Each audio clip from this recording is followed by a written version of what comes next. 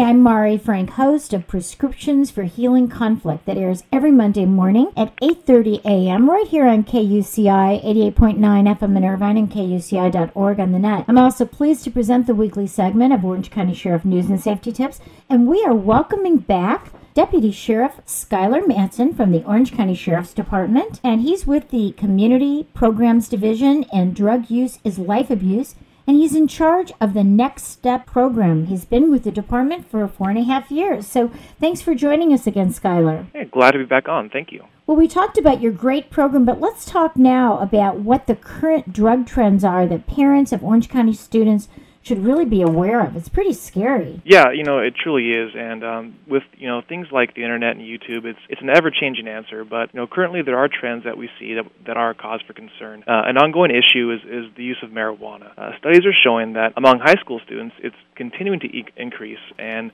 that's mainly due to the false belief that there is absolutely no danger associated with the use of marijuana. Some studies are even showing now that marijuana use among high schoolers has become more prevalent than alcohol abuse.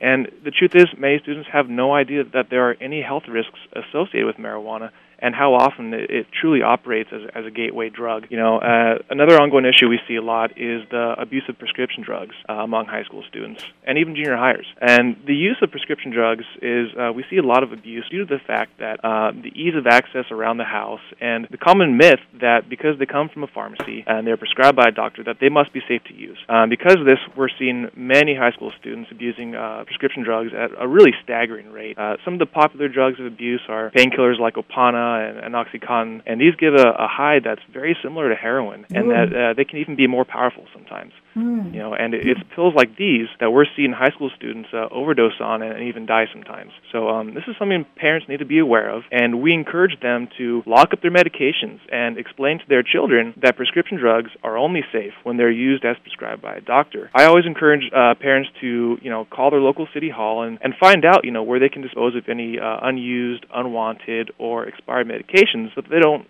end up falling into the wrong hands. Exactly, and we don't want it going down the drain either. That'll get into our water system. Exactly, that's very correct. Yes. Well, thank you so much for the wonderful work that you do. We'll have you back again and keep up that great work to protect our students. Thanks for having me on, Mari. Okay, bye-bye.